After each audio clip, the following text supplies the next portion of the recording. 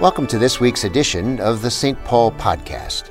I'm Peter Marty, Senior Pastor of St. Paul Lutheran Church, located in the heart of Davenport, Iowa.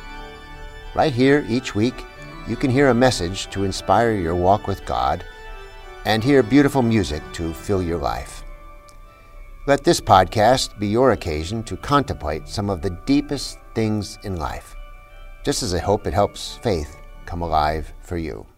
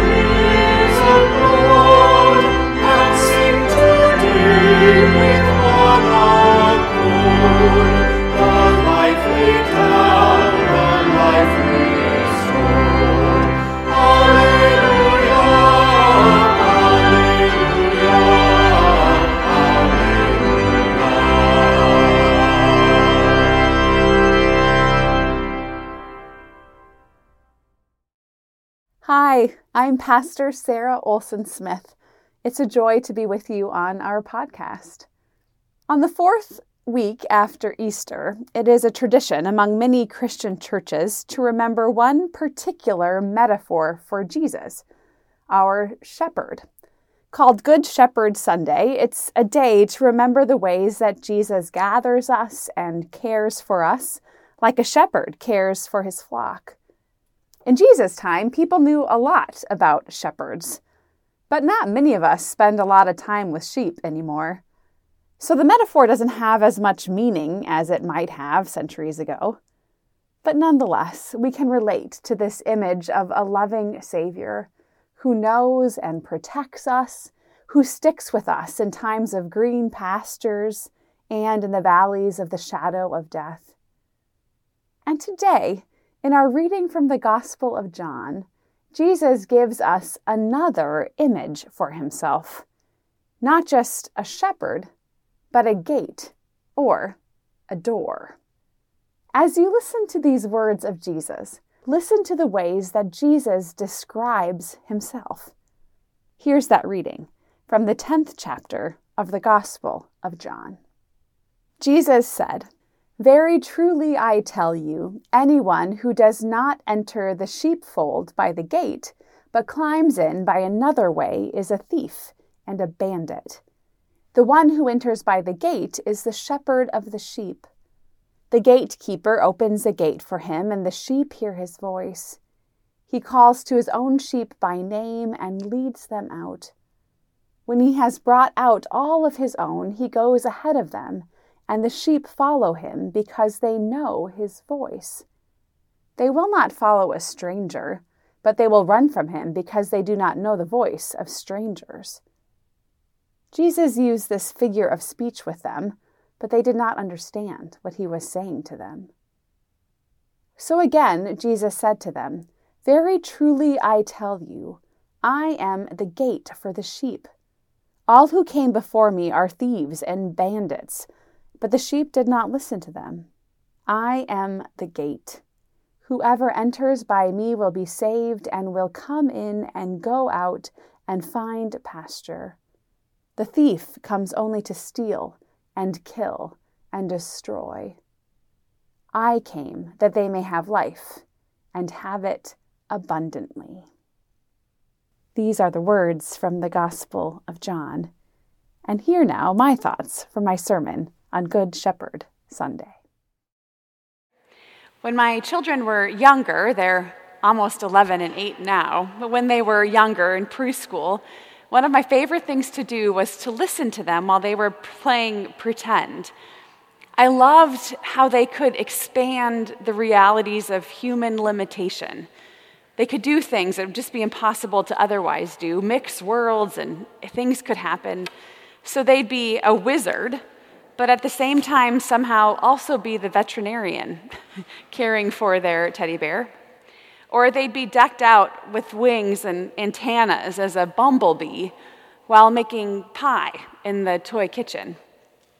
They could somehow be both a superhero and a puppy, both a nurse and a train conductor, all at the same time. I would often be confused by this, and if I ever asked questions, my children refused to explain it, because in their brilliant minds, someone can, in fact, be both the firefighter and the tree that has been caught on fire.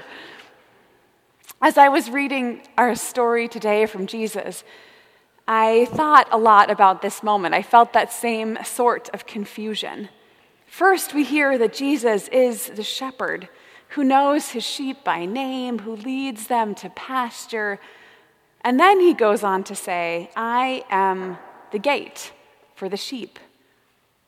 I'm convinced Jesus must have spent some time with preschoolers, because I want to ask, Jesus, are you the gate or are you the shepherd? How can you be both? Jesus uses a lot of these I am statements. I am the light of the world. I am the way and the truth and the life. I am the bread of life. And then today we hear these beautiful ways of hearing who Jesus is in those ways. And today we hear this one, that Jesus is the sheep shepherd and the gate. And I want to say, Jesus, you can't be both. Pick one.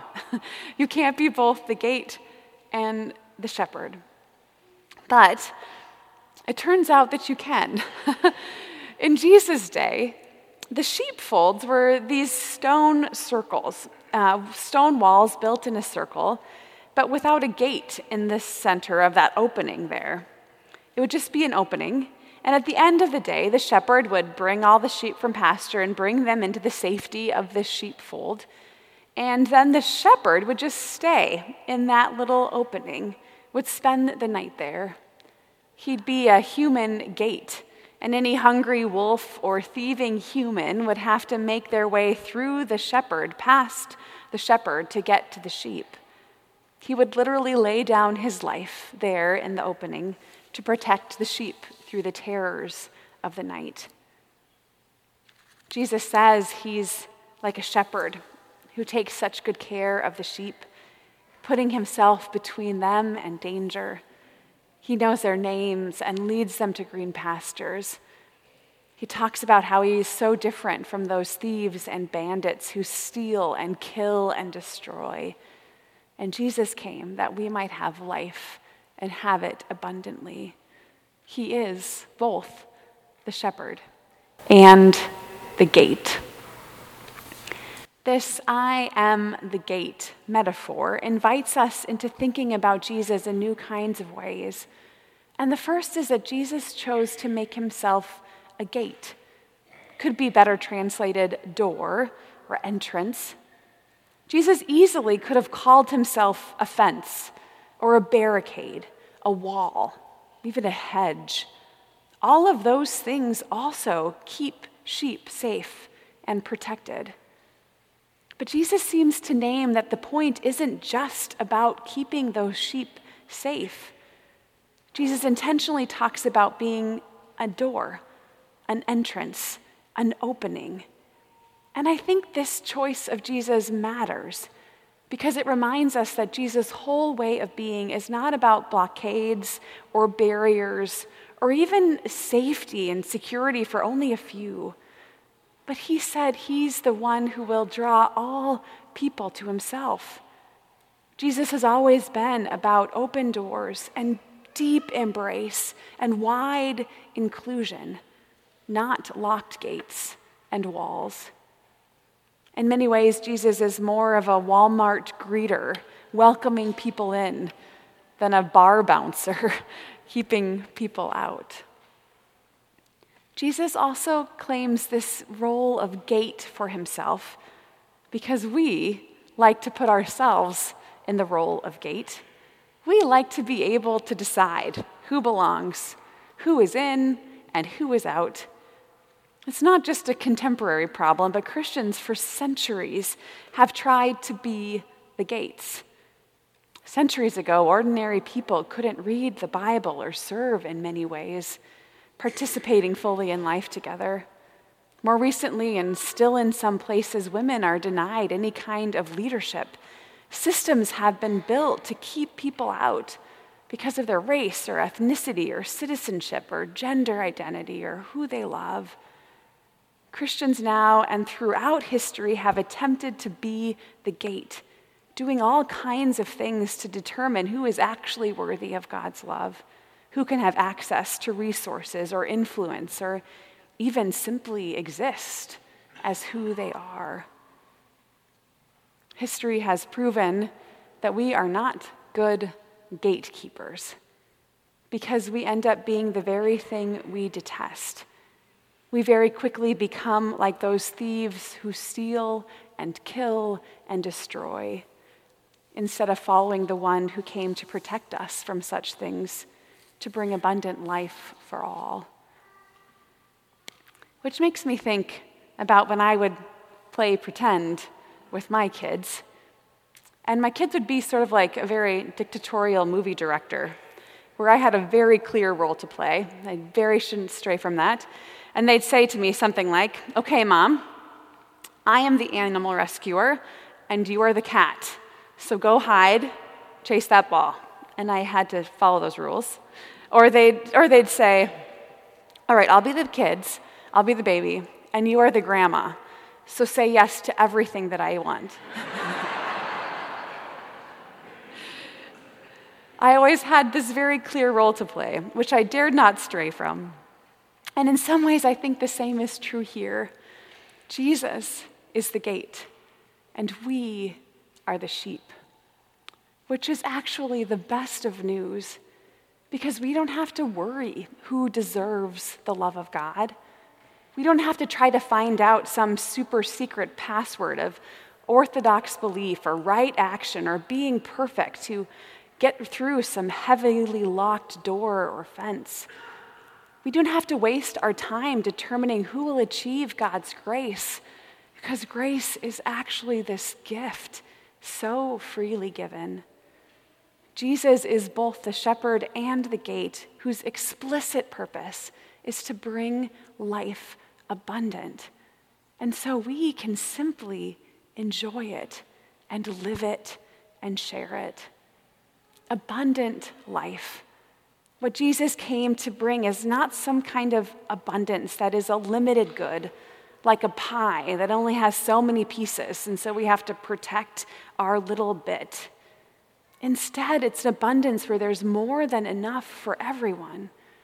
This abundant life that Jesus describes as the simple, joy-filled, communal life that we heard about in Acts 2, where everyone had everything in common, and they cared for one another and shared and gave and rejoiced at the awe and the goodness that comes in community, freedom and flourishing and joy.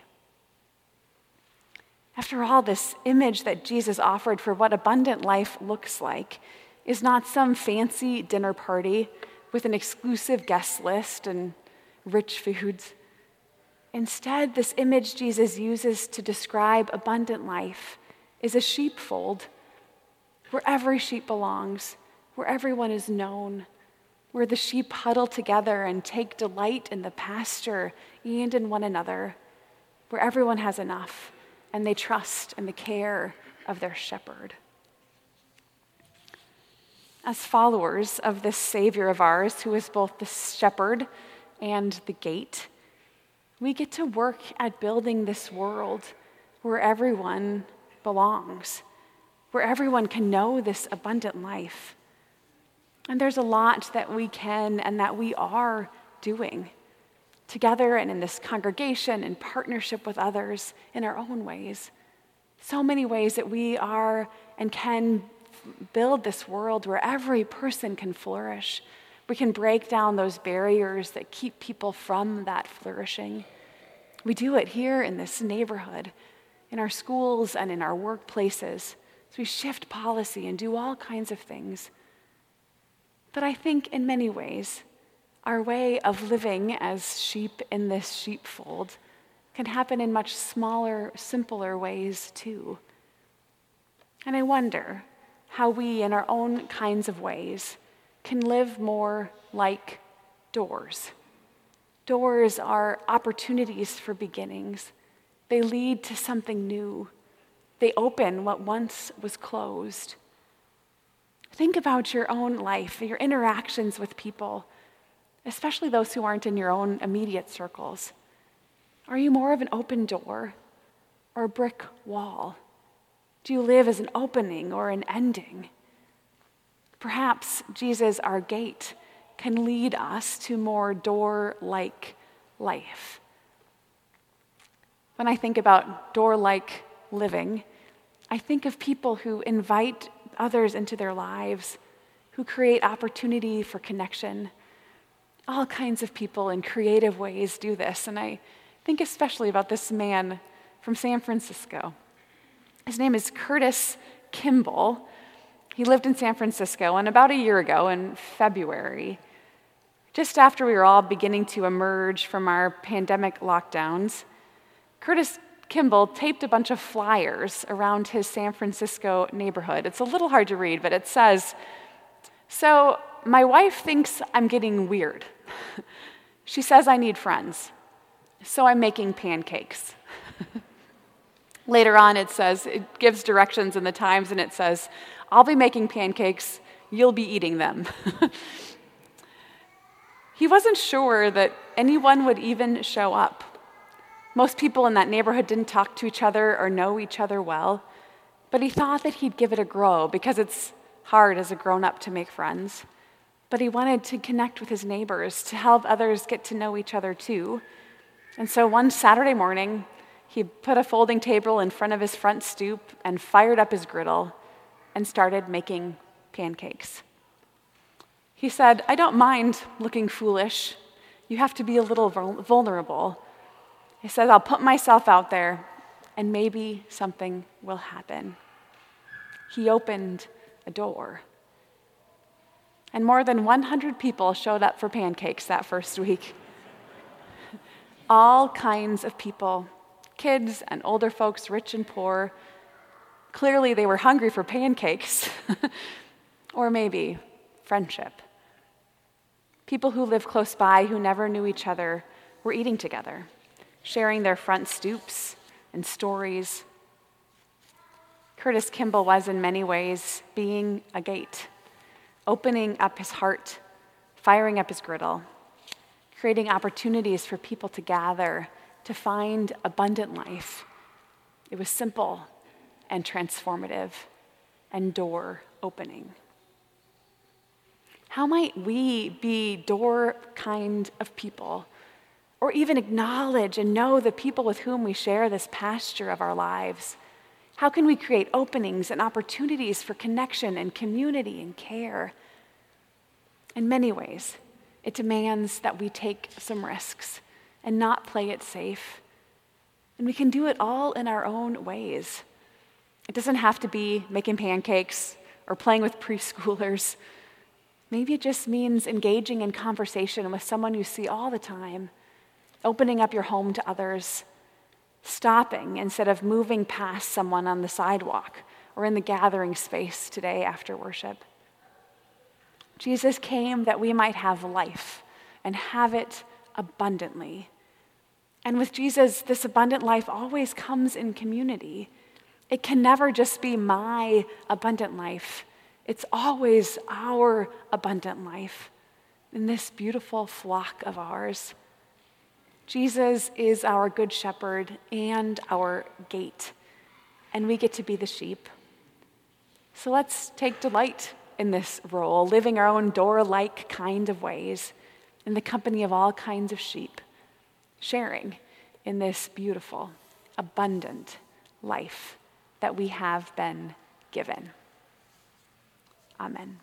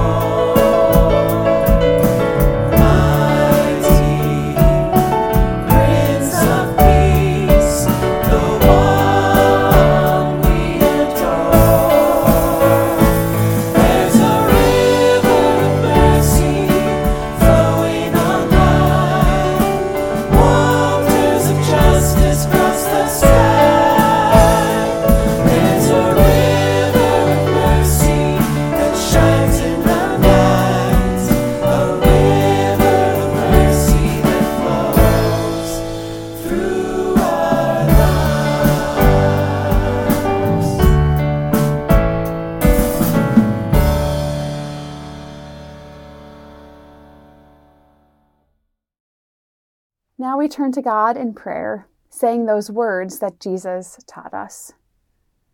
Our Father in heaven, hallowed be your name. Your kingdom come, your will be done, on earth as in heaven. Give us today our daily bread. Forgive us our sins, as we forgive those who sin against us.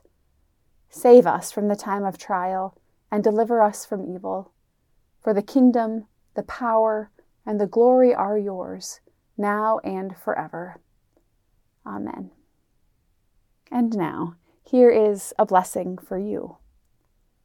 Today, trust in the presence and the care of our Good Shepherd, Jesus, who knows you by name and has gathered you together in the flock of all God's people. And live in confidence and courage as you follow Jesus, the door, who will bring you new opportunities and life, abundant life. Amen.